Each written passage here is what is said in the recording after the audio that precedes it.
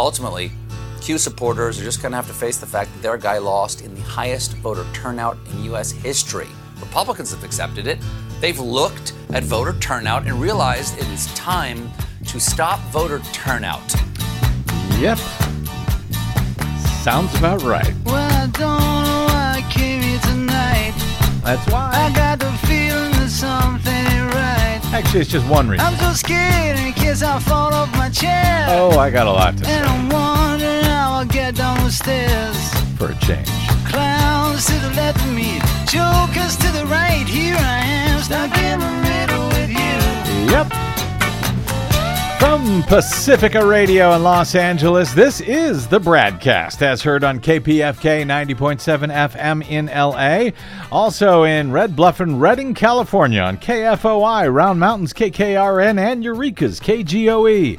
Up in Oregon on the Central Coast on KYAQ, Cottage Grove's KSO, Eugene's KEPW. In Lancaster, Pennsylvania on WLRI, Maui, Hawaii's KAKU. In Columbus, Ohio on WGRN. Palinville, New York's WLPP. Rochester, New York's WRFZ. Down in New Orleans on WHIV. Out in Gallup, New Mexico on KNIZ. In Concord, New Hampshire on WNHN. Fayetteville, Arkansas's KPSQ. In Seattle on KODX, Janesville, Wisconsin's WADR, and Minneapolis, St. Paul's AM 950 KTNF. We also stream coast to coast and around the globe every day on the internets on the Progressive Voices channel, Netroots Radio, Radio for Humans, FYI Nation, NicoleSandler.com, Radio Free Brooklyn, Workforce Rising, No Lies Radio, Deprogrammed Radio, Verdant Square Radio, and Detour Talk. Blanketing Planet Earth 5 days a week. I'm Brad Friedman, your friendly investigative blogger, journalist, troublemaker, muckraker, and all-around swell fellow, says me, from bradblog.com. Thank you very much for joining us today. Welcome to the BradCast, and here's some, I don't know if I should call it good news, but here's some news for you. Okay. It's Election Day today. Oh. Once again, yep, in a number of municipalities around the country. Hi, Desi Doyen. Hi. One of them is Palm Beach, Florida, which has a new, apparently permanent resident now, some guy by the name of Donald Trump. And according to the Palm Beach Post today, the disgraced former president is set to fulfill his civic duty as a private citizen and vote in the town of Palm Beach's municipal elections. Now, you may recall that Trump had a word or two to say about absentee voting over last year's presidential election cycle. Is that ringing a bell? Indeed. For you? Yeah. He slammed mail-in voting as fraudulent, except in his case, when he justified his own self voting by absentee ballot by saying that, you know, some people like himself had to. They had to vote absentee because they didn't live in the state. But in his case, you know, he lived in the White House in Washington, D.C. Well, setting aside the fact that he actually had no permanent legal residence in Florida for voting purposes, given the address that he used, Mar-a-Lago, is actually not a private residence, but a commercial club, where in 1993 he officially changed the property from a private residence to a commercial resort. And at the time, he promised the city that nobody would ever have a permanent residence there. But, you know, Donald Trump's promises are just money in the bank, ain't they? Anyway, that agreement resulted in several complaints to the Florida Department of Law Enforcement that Trump himself was committing felony voter fraud by registering at and voting by absentee from the Palm Beach resort property. And though Florida Department of Law Enforcement is obligated by statute to investigate any complaints of voter fraud, and several were made about all of this, nonetheless, the disgraced former president has yet to be charged with voter fraud, no doubt because he is a white male Republican who enjoys privileges that others would actually go to jail for. So as I said, setting that aside for a moment, as the Post reports today, the Palm Beach Post, despite his false claims about mail voting during the 2020 election, Trump, who again now lives in the state, not at the White House. Despite all of that, he requested a mail ballot on Friday for the third time in his Palm Beach County voting history. Yes, even though his excuse for requesting a mail-in ballot previously was that he lived in D.C. at the White House, well, what's his excuse now? That he's just an opportunistic liar? Maybe. Last year, after he was called out for his hypocrisy of blasting mail-in voting as a huge fraud, he said that things were different when it comes to absentee voting in Florida, the state that he was pretending to live in at the time and unlawfully voting in. In an August tweet last year, Trump lauded Florida's vote-by-mail system, saying, quote, "Whether you call it vote-by-mail or absentee voting in Florida, the election system is safe and secure, tried and true. Florida's voting system has been cleaned up," he said. So in Florida, I encourage all to request a ballot and vote by mail. He kind of changes with the wind, doesn't he? Well, I think he's very consistent in one specific aspect. His inconsistency? Well, that too, but only votes cast by Republican voters are valid. And only in states where he says it is okay. Exactly. Anyway, nice that he's able to enjoy the ability to cast a vote-by-mail ballot with no excuse necessary, even when he is currently living, lawfully or not, in the very town in which he would be voting. Thanks in no small part to him, however, millions of others will not be that lucky in upcoming elections, most likely. I mentioned quickly some of what was going on in Georgia on yesterday's show. Some more specifics now for you today. From the Atlanta Journal-Constitution, the Georgia Senate passed a bill on Monday to roll back no-excuse absentee voting and require more voter ID, which would create new obstacles for voters after Republicans lost elections for president and the U.S. Senate. The legislation would reduce the availability of absentee voting. It would restrict it to those who are at least 65 years old, have a physical disability, or are out of town. In addition, Georgians would need to provide a driver's license number, a state ID number, or some other identification when voting by mail. So good luck to 90-year-old Grandma Sadie with no driver's license, trying to figure out how to include that information when mailing in her ballot. But don't worry. Most of those over 65 who are voting in Georgia are white and lean Republican, so I'm sure it will all be just fine. It will all work out just fine. The Senate approved the bill on a party line vote on Monday with a one-vote majority of the chamber's 56 senators. Democrats unified against the voting limitations over 3 hours of passionate debate, saying the restrictions would especially harm black voters after struggles for ballot access during the civil rights movement.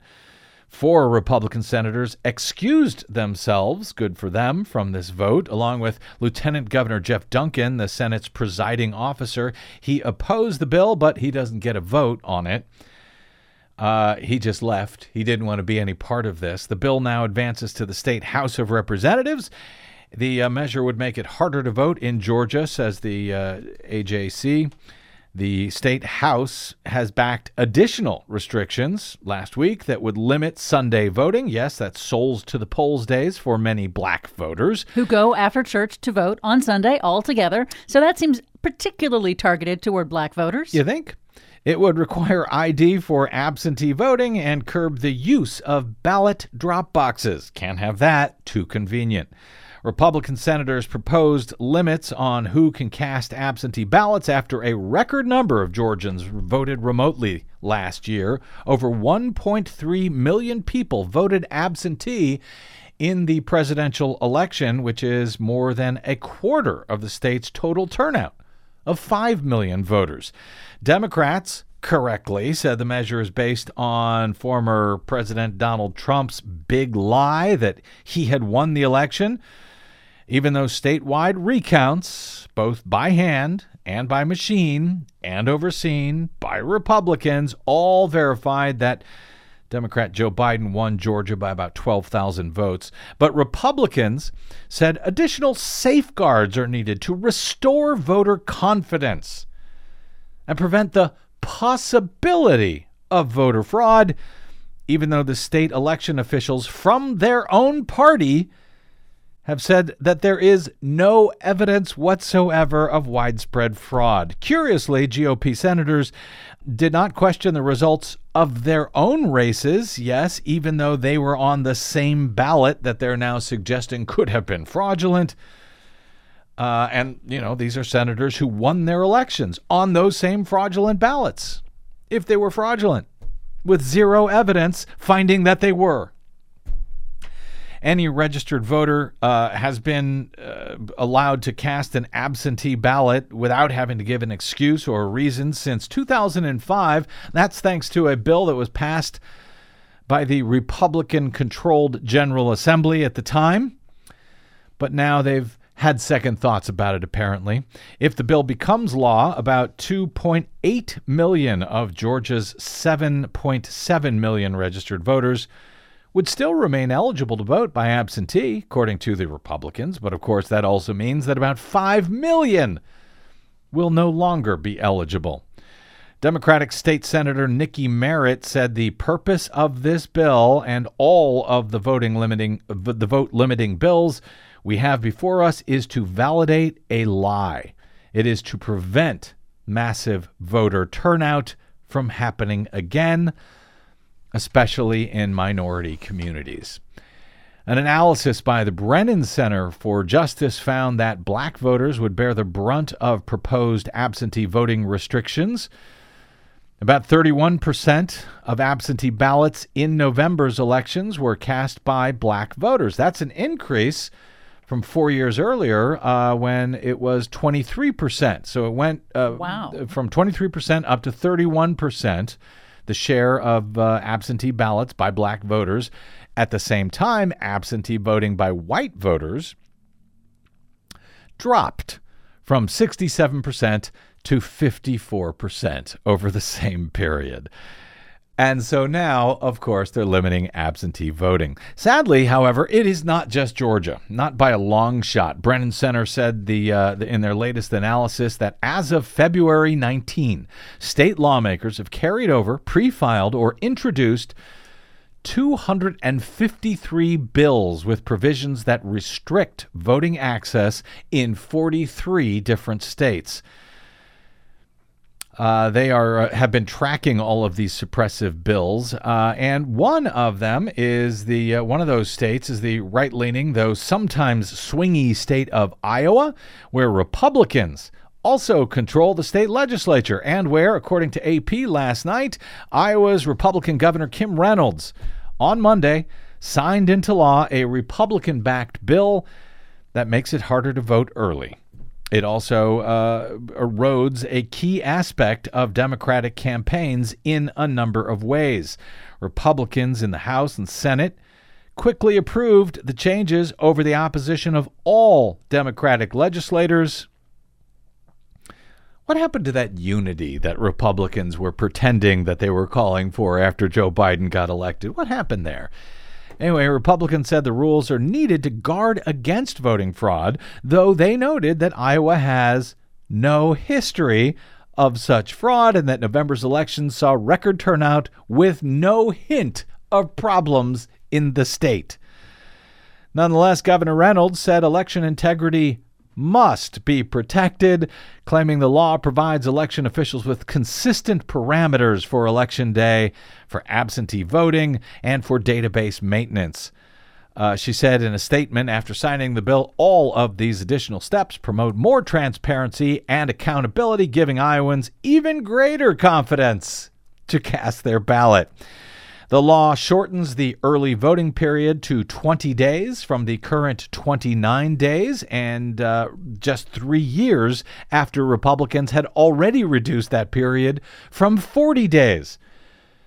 It also requires most mail ballots to be received by Election Day rather than counting votes that are postmarked by Election Day but that may arrive later. In the last election, more than 70% of Democrats voted early. So all of these restrictions, all of these limits on early voting, shortening the time, yes, is quite targeted. Voting sites on Election Day will close at 8 p.m. rather than 9 p.m. And county election officials are banned from sending out absentee ballot request forms unless one is requested. So yes, you must send a request if you want to be able to request an absentee ballot. Satellite voting sites in Iowa also can only be set up if enough voters petition for one. And voters will be removed, this is a good one, will be removed from active voting lists if they miss one single general election and fail to report a change in address or to re-register as a voter again. So Iowa, please don't miss a single election. The tighter deadlines for mail ballot, and by the way, that means, off-year elections. So if you want to vote for president in 2024, you better make sure that you vote for Congress in the midterm elections in 2022. Or you may show up on Election Day in Iowa in 2024 and find you don't get to vote. Please spread the word to everyone you know in Iowa. The tighter deadlines for mail ballots will be a problem if Postal Service issues aren't worked out. That, according to Emily Parcell. She worked on Barack Obama's 2008 campaign. She now focuses on direct mail for campaigns nationwide. And I should note here that I have a family friend in Georgia who happens to be a listener. We'll see if she's listening today. She sent me a card that she received. She emailed a photo of it that she received in the mail from Stacey Abrams' group down in Georgia, reminding her to send in her absentee ballot to vote in the January 5 U.S. Senate runoff in the state. Mm-hmm. She received that card on January 16th. So, yes, we need to deal with some Postal Service issues, don't we? Another new requirement in that Iowa law is that only close relatives, household members, or caregivers can drop off ballots. That means an end to a common practice of church members, friends, neighbors helping early voters to get their ballots in. But Parcell, who worked on Obama's campaign, her biggest concern was the move to close polls an hour early. She says it creates a challenge for anybody in the state that has a full-time job and doesn't work in the city where they live. Well, it didn't even take a day before Iowa signed this law and, yes, is now facing a new lawsuit from a civil rights group over the new voting restrictions, charging that the new law puts an undue burden on Iowans and their constitutional right to vote. The lawsuit was filed in district court by lawyers, including Mark Elias, who has come to prominence for his nationwide election lawsuits representing Democratic entities. And he's done a hell of a job here. He was tracking and or fighting and or winning some 60 election challenges from Republicans after the November election. This suit was filed by Elias on behalf of the League of United Latin American Citizens of Iowa. The defendants in the case are the Iowa Secretary of State and the Attorney General.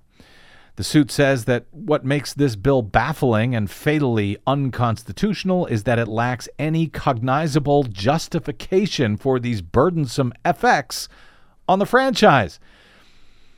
In other words, there's no reason for these. They are just doing them. The only reason for them is to suppress the vote, which he says is unconstitutional. The bill, he says, is largely a grab bag of amendments and new restrictions that lack any unifying theme other than making both absentee and election day voting more difficult for lawful Iowa voters. He says the suit says the bill is an exercise in voter suppression, one disguised as a solution for a problem that exists only in the fertile imaginations of its creators. Now, parts of both Iowa's law and Georgia's proposed laws and the myriad proposals being moved forward by Republicans in state houses around the country right now would, in fact, be blocked by H.R. 1, the For the People Act, a major election and voting rights bill that was approved by the U.S. House on the federal level last week. Nonetheless, Democrats are going to have to convince Joe Manchin to allow some sort of filibuster reform, or that bill's prospects in the Senate, well, are going to be nothing. This will not move forward. These voter restrictions, these suppression measures around the country will continue, and they will probably stick in many cases. So somehow, we've all got to keep looking forward to the next election, even while Joe Biden and the Democrats in Congress also at the same time must look back at cleaning up the corrupt disasters at dozens of federal agencies that the Trump administration put in place just before leaving office in January. There is a way, however, that they can do that without running into a problem with the filibuster. But at this point, they're going to have to act fast if they want to do it. Matt Kent of Public Citizen joins us next to discuss the Congressional Review Act.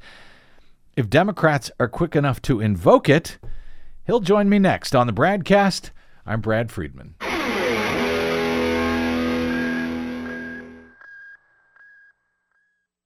Hey, this is Desi. The BradCast and the Green News Report survive thanks to you and your support. Please drop by bradblog.com/donate today to help us stay independent every day over your public airwaves. That's bradblog.com/donate. And thanks. Get back to where you once belonged. Get back, JoJo. I'm pretty sure that JoJo there is Joe Biden, if I'm not mistaken. I'm almost certain of it. Welcome back to the BradCast. Brad Friedman from bradblog.com.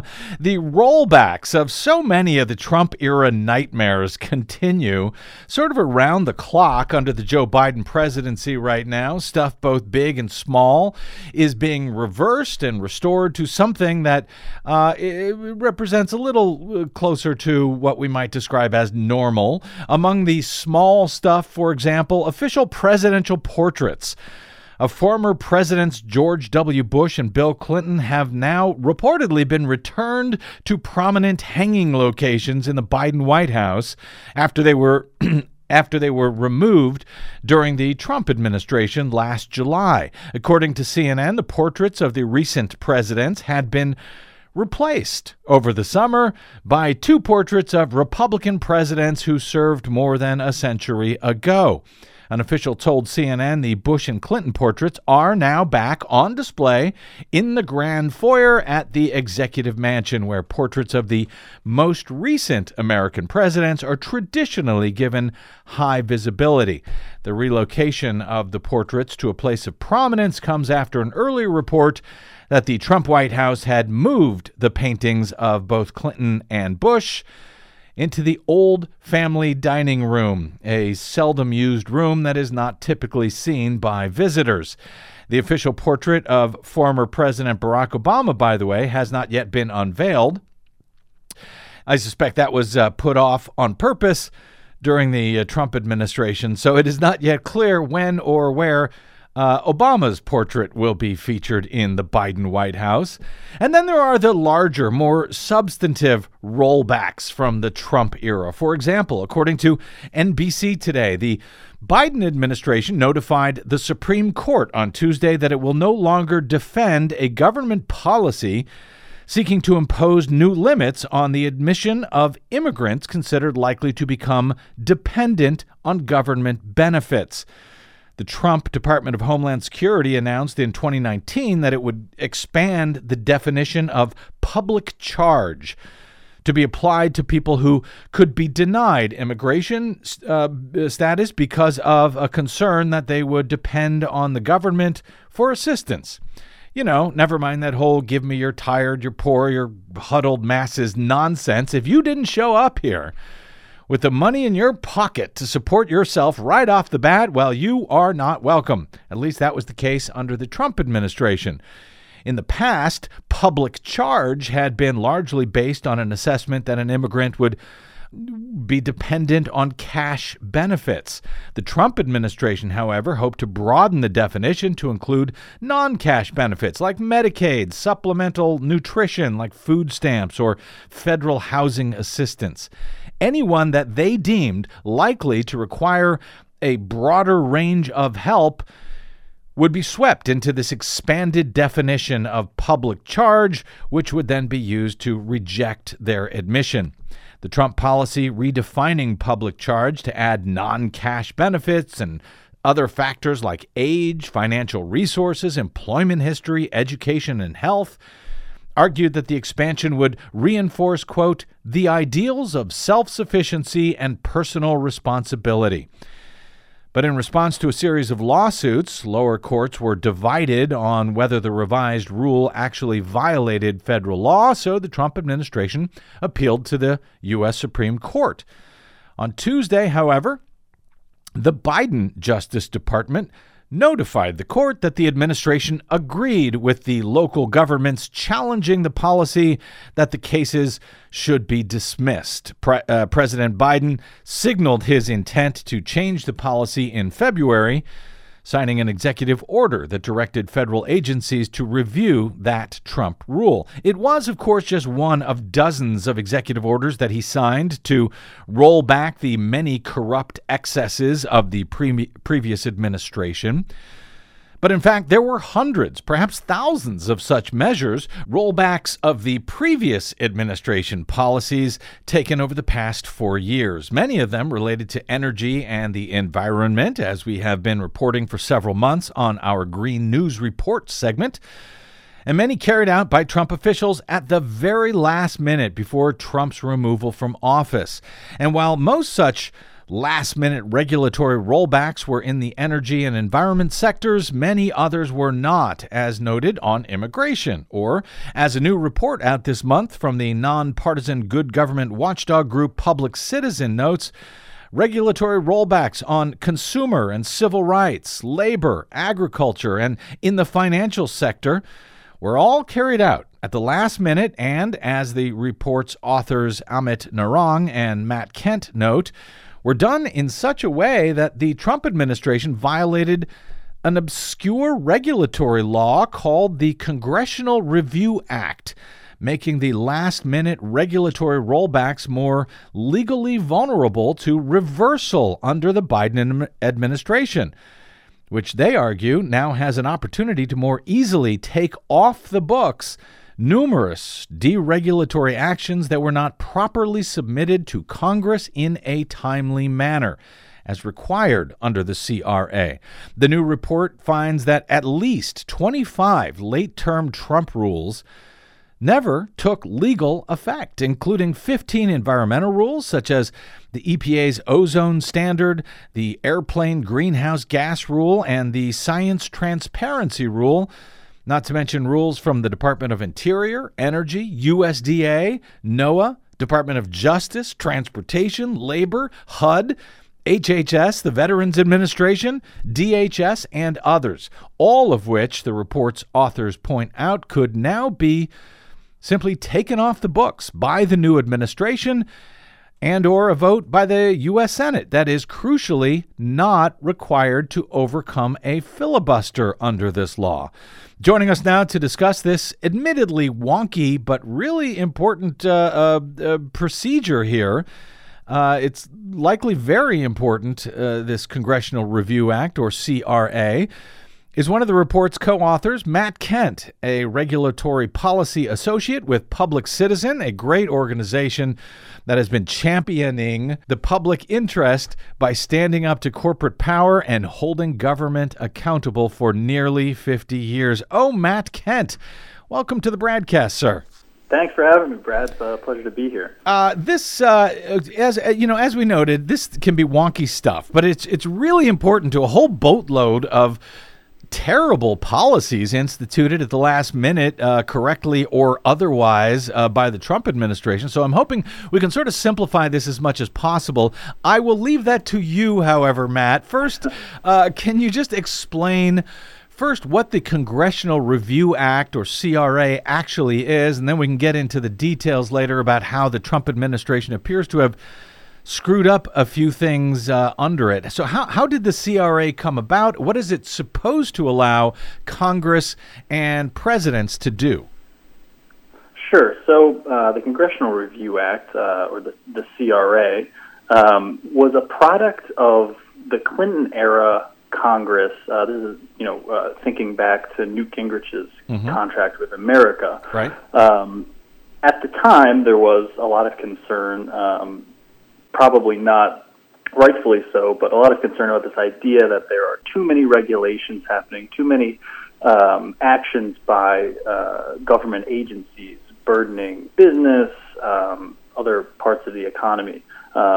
Since that time, we've, looking back, really rethought that whole frame, and the idea that public protections or regulations are some sort of burden on the economy is not really widely held. But anyway, the CRA essentially gives Congress the ability to claw back actions by the executive branch, so actions by federal agencies, and wipe them off the books, do away with them. So basically, how it would work would be an agency would go through the process of creating a rule, which is can last anywhere from a few months to a few years. It would finalize that rule, and then Congress would vote with the signature of the president to do away with the rule. So obviously, this wouldn't happen any other time except for when there's a transition. So when you're going from the government, the executive branch, a president of one party, Congress switches, but the CRA gives that new Congress the ability to reach back and undo actions by the past administration. So the CRA wasn't really used. It was used once by Republicans to undo a Clinton administration rule from the Department of Labor. It wasn't used until the beginning of the Trump administration to undo 17 rules and regulations from the Obama era. So it really kind of started off this use of the CRA that we're now in the era of. And so those would be rules that were passed at the end of the Obama administration, or in this case, at the end of the Trump administration. Is it 60 legislative days before the end of the administration? Rules that were adopted during that time. Do I understand that correctly? That's right. The law says that anything completed within 60 legislative days of the end of the preceding Congress. So for our purposes, anything that the Trump administration finalized by August 21st, 2020, anything after that is available to be undone by this Congress. However, as our report casts light on, that date is a little more complicated, and there's a real opportunity here for the Biden administration to more or less supercharge, and the Democratic Congress more or less supercharge their efforts to use the CRA to really expand the scope of regulations that are available to be removed, and deregulatory actions is a better way to put it. And I want to sort of emphasize that 60 days, you say it goes back to about August 20 or so. I guess because Congress is not in session and doesn't actually have a legislative day so frequently, that we actually have to go from January 20 of this year all the way back to August 20 of last year to get 60 legislative days out of it. And then after the new president comes in, as I understand it, then Congress has another 60 legislative days in order to take this action to essentially vote down with a simple majority, I guess, in both houses. No filibuster in the Senate. They can just, boom, remove these regulations from the books. Right. So that's the big appeal, right? This is a filibuster buster. This is something you can really get around. A huge roadblock in the Senate.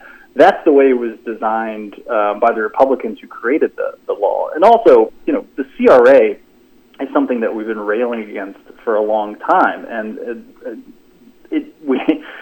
Public Citizen, as well as a lot of the progressive regulatory community, maintain that it's a bad law, but also, turnabout is fair play, and this is an opportunity to really, go to the end we have to undo some really terrible Trump deregulatory action. Yeah, you were against the CRA before, Matt. You sure do like it now, it seems. And actually, for good reason. So we talked about the 60 legislative days before the inauguration and the 60 legislative days after to take action. But there are a couple of screw-ups, it appears, both by the Obama administration and by the Trump administration. Let's start with the Obama administration. I guess it's a screw-up.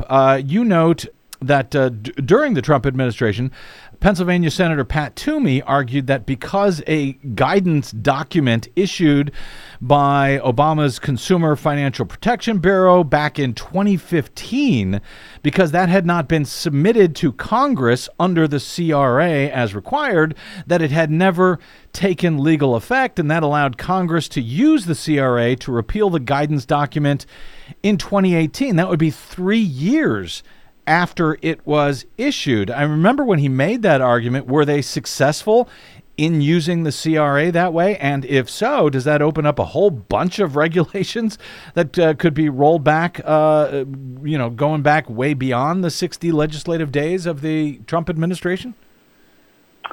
So possibly. So you referenced the CFPB auto lending guidance experience, and that really was unprecedented when it happened. To back up for a second, the CRA has these submission requirements, right? And the law says that rules and regulations don't take effect until they're submitted to both houses of Congress. So in the past, submission had been spotty at best, right? Agencies finalized the rule. There's a lot of rules going through the regulatory process. Submission to the agencies sometimes didn't happen, and a lot of the time agencies didn't think they had to submit to Congress, so there was some confusion on that end. So it was a bit cynical of the Republicans to use this in 2017 to undo something that was basically designed to provide vulnerable populations access to credit in the auto lending market. So when that happened, basically the CRA world took notice, and the submission requirements became a real hot issue. That same logic applies to this, to the report that we released, right? So the lack of submission causes some serious legal uncertainties here that the Biden administration has an opportunity to more or less take advantage of.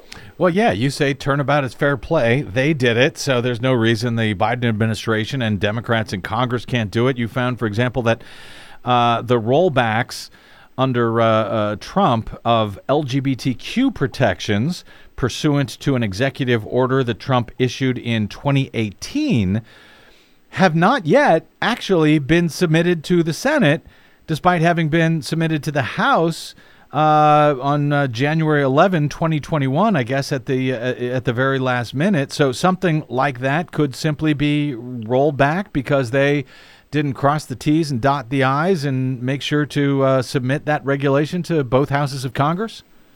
That's right. That's the best way to put it. That's right. So nice. So what other sort of regulations are we now talking about here? Just by way of example of what Congress or Biden could do away with very easily right now, I guess, as long as they act within the 60. Actually, I guess they don't need to act anymore within the 60 days, according to the Toomey rule from 2018. But what sort of regulations are we talking about?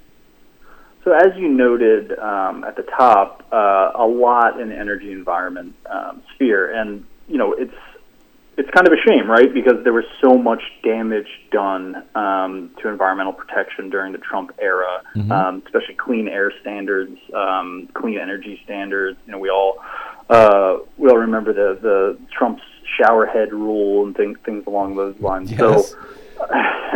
So. there are a huge, not a huge, but a good slice of these non-submitted rules are from EPA, Department of Energy. There's a rule having to do with Alaska's Tongass National Forest, which would open the forest to logging. So there's a lot of things along those lines. The immigration space as well, we found a few non-submissions there, especially in rules having to deal with the asylum system, which the Trump administration did its best to really, really decimate. And another interesting one, which we noted, had to do with this federal executions rule, which at the time was a last-minute Justice Department rule that would basically open up federal means of execution to the state input, which could essentially lead down the path of methods of execution, including the electric chair, some real kind of medieval things. So that Department of Justice regulation was not submitted to Congress. So as is the case with that regulation, as well as pretty much everything on this list, we know that the Biden administration is going to undo these rollbacks, right? But this is a means to do it, which is quick and allows them to move with authority relatively swiftly. So it's an option rather than being tied up in months to years of litigation or even rulemaking. So, yeah, because it takes a long time to challenge these in courts, or it takes often an even longer time to actually create a new rule to replace the old rule. If you're going to do it just the way it's supposed to be done, I guess. And as I understand it, so how does this work? Does Congress simply take a list of these regulations they feel like they can roll back and hold a vote, and that is that? Or are these done one at a time? What sort of process are we looking at here? For the CRA in general, or the process we're talking about in this report? I guess the two are, in rolling back, like what would it?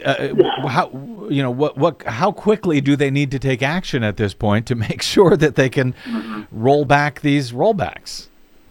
So in terms of, generally speaking, Congress has to act pretty quickly, in the next couple weeks, actually. So the date to know right now is April 4th. Members of Congress have to introduce resolutions. They're called resolutions of disapproval, and they can only include one regulation at a time. So this is a real concern in terms of floor time, right? So you can't package together everything that you don't like the Trump administration did and put it in one legislative vehicle. You have to do one at a time. So members of Congress have to introduce those disapproval resolutions by April 4th, and the special sort of magical procedures that allow you to avoid the filibuster probably only last, in our best estimation, until the second or third week of May. So really, the sands are moving through the hourglass here. We're coming up against it a little bit. So far, there have not been any Congressional Review Act resolutions introduced at all. Is that a surprise? Would we expect that there should have been by now? I think at the beginning, I'm on the record at the beginning of the administration as saying that I think we'd see somewhere between 5 and 10. It is. I am a little surprised that no Democrat has introduced a disapproval resolution. There are a few other factors at play. Of course, things are delayed, of course, by what we had on the Hill. We had an impeachment trial. We had an insurrection. Oh, yeah. It's actually pretty wild. A lot of this report has to do with submission to Congress, and the submission goes to that parliamentarian's office. And if you remember, during the insurrection, the parliamentarian's office was sacked. Yeah. I mean, it was turned upside down. Yeah. It's pretty likely that disrupted the submission process if there were submissions happening. Wow. So it's a really interesting tie-in. But anyway, in terms of the introductions, I think we'll probably see some in the next few weeks, but the pace has definitely been slow. Wow. Well, I hope they don't screw this up. I hope because it does seem like a very easy way to roll back a lot of these things. And I suspect this is something that you also don't care about or don't care for in the CRA, but it also prohibits, if Congress does roll these back, as I understand the law, it also prohibits the reissuing of the rule in a substantially similar form down the road. So once they kill these, the showerhead rule or the roads throughout the Tongass National Forest, those can't be put back in place later, barring an actual law passed by Congress to do it. It can't be put back in through just a simple regulatory rule, as I understand it. Matt Kent, this finally, with all of this, it kind of seems like a crazy way to run a government where things can so easily be reversed and reversed again and rolled back again. In this case, I guess I suppose we should be happy that we can roll back some of these excesses from the Trump administration, but Public Citizen has stated it is no fan of the CRA. Would you like to see it done away with entirely? I know that Cory Booker and Tom Udall, I believe, tried to do that back in 2017. That was never allowed to come up for a vote under Mitch McConnell. But would you simply like to see it done away with or rewritten entirely? So, the phrase we use around here is pull up the ladder, right? So you use the CRA and then you repeal it. It is a extremely poorly drafted law. It's asymmetric. It's designed to cut against the issuance of public protection. It's essentially a Republican idea. Repealing the CRA is the best way to get onto a path where agencies are allowed to issue rules based on expertise, based on science, and it would lead to a more stable form of government, right? The crazy thing about this is Congress has the ability to direct agencies to do, you don't need this process, right? Mm-hmm. Congress should be able to direct agencies to make regulations according to the law. It's dysfunctional that we've been, led down this path. Even the fact that we have to argue about submission dates and issue a report like this is really an indictment of extremely flawed law. So absolutely, this is something that needs to go, and it's something that is anti-regulatory in nature.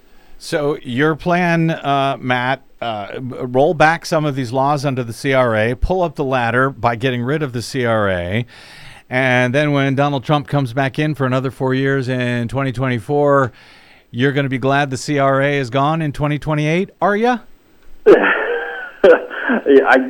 a lot can happen in 4 ye's, so I don't exactly, I don't know what's going to happen in 2024, but in terms of the present, this thing's got to go, and as well as Trump's deregulation, that's for sure. Matt Kent is a regulatory policy associate with Public Citizen. You can, of course, find their work at citizen.org. You can find them on the Twitters at public_citizen. You can find Matt on the Twitters. He is Kent_Pub Citizen, and you can find his report with Amit Narang at Public Citizen. We'll link to it, of course, from bradblog.com, but it is titled "Rolling Back the Clock on Trump's Last-Minute Regulatory Rollbacks." Thank you for staying on this, Matt, and I hope you will begin pressing those Democrats to take advantage of this. You kind of have scared me that there has not been a lot of action yet on this. I've been counting on this for a lot of the rollbacks. So please give us a shout if we can help make some noise and push some of these Democrats to make sure they're paying attention to this. I'm right there with you. Thanks, Matt. Great talking to you, sir. See you, Brad. Thanks. I'm quite disturbed by that, Desi. I know. I don't know why. It seems like Democrats would have had this stuff lined up like, airplanes landing at O'Hare Airport at this point, one after another. Where are they? That's a great question, and I hope that people will contact their representatives and say, hey, why aren't you paying attention to this? So the Congressional Review Act, the CRA, they all know what it is. They should know what it is. Yeah. I mean, Democrats have been doing marginally well in Congress, and so I really hope they do not screw this one up. This one seems like a gimme at this point. Help remind them. Working on it. All right, quick break, and we're back with, I guess, more rollback news in the latest Green News Report. That's straight ahead with Desi Doyen. I'm Brad Friedman. You are listening to the BradCast.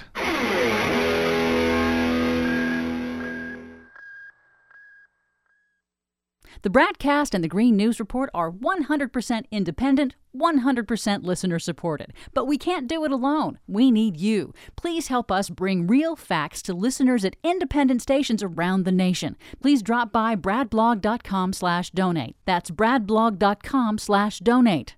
And thanks.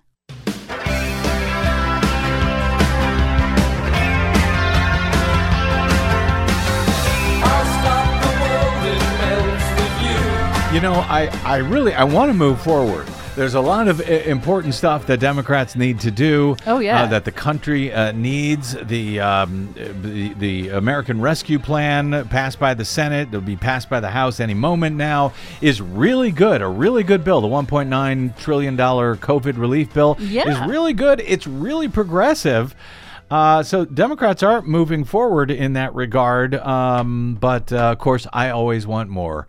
At the same time, we have to keep looking back to clean up the mess, all of that in our latest Green News Report. Last week's OPEC decision not to raise oil production is really causing gas prices to soar. Global oil prices are rising again, and so is the price at the pump. Interior Department moving swiftly to roll back Trump-era rollbacks. Plus, switching away from gas to electricity is the most efficient way to eliminate carbon emissions from most buildings by 2050. But not if cities are blocked from doing so. Are they being blocked from doing so? Yep. All of those outrages and more straight ahead from BradBlog.com. I'm Brad Friedman. And I'm Desi Doyen. Stand by for 6 minutes of independent green news, politics, analysis, and snarky comment. A crude awakening, oil prices hitting their highest level since October 2018. And Maria Bartiromo and Fox News don't know whether to be outraged about it or delighted. This is your Green News Report.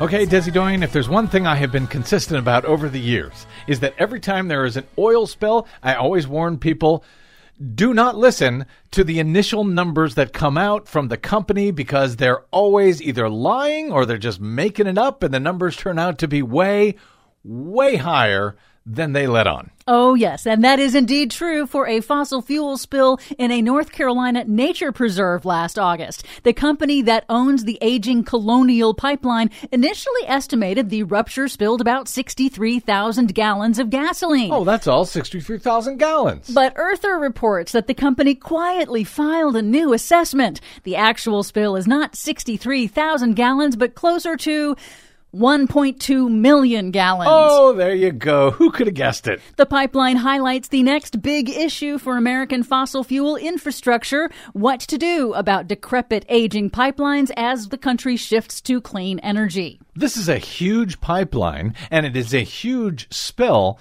but because they downplayed it when it initially happened a few months ago, nobody even knows about it. That's right. Global oil prices are heading up again after falling to unheard-of lows as coronavirus shutdowns crushed demand for fossil fuels over the last year. And that means retail gas prices and pollution are increasing as well. The rise in gas prices is due in part to fossil fuel ramping up again, and an attack on Saudi Arabian oil facilities over the weekend, and because OPEC, the Organization of Petroleum Exporting Countries, agreed last week to maintain maintain production cuts to keep supplies low and prices high. A growing number of cities across the country are attempting to update their building codes to ban natural gas and shift to electrification to combat climate change. That's good. But that has just been thwarted. Uh-oh. Huffington Post reports that the International Code Council, a private nonprofit consortium that oversees much of the nation's building codes, voted late last week to strip local governments of their rights to set future energy efficiency codes. Wait, what? That after intense lobbying from construction and gas industry groups. The new system allows local officials to give input on new codes, but industry will effectively control the outcome. So this International Code Council, they are elected by whom exactly? It's a complicated system how they came to control establishing most of the nation's building codes.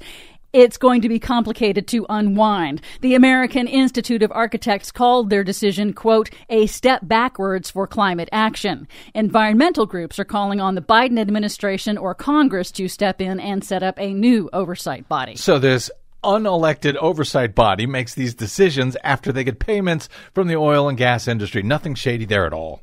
Coal mining company Black Jewel has asked a bankruptcy court to allow it to shed its financial responsibility to clean up its abandoned mines. Oh, nothing shady there either. Black Jewel is hoping to walk away from almost 200 mining permits in 4 states, setting up a potential crisis over cleanup and reclamation.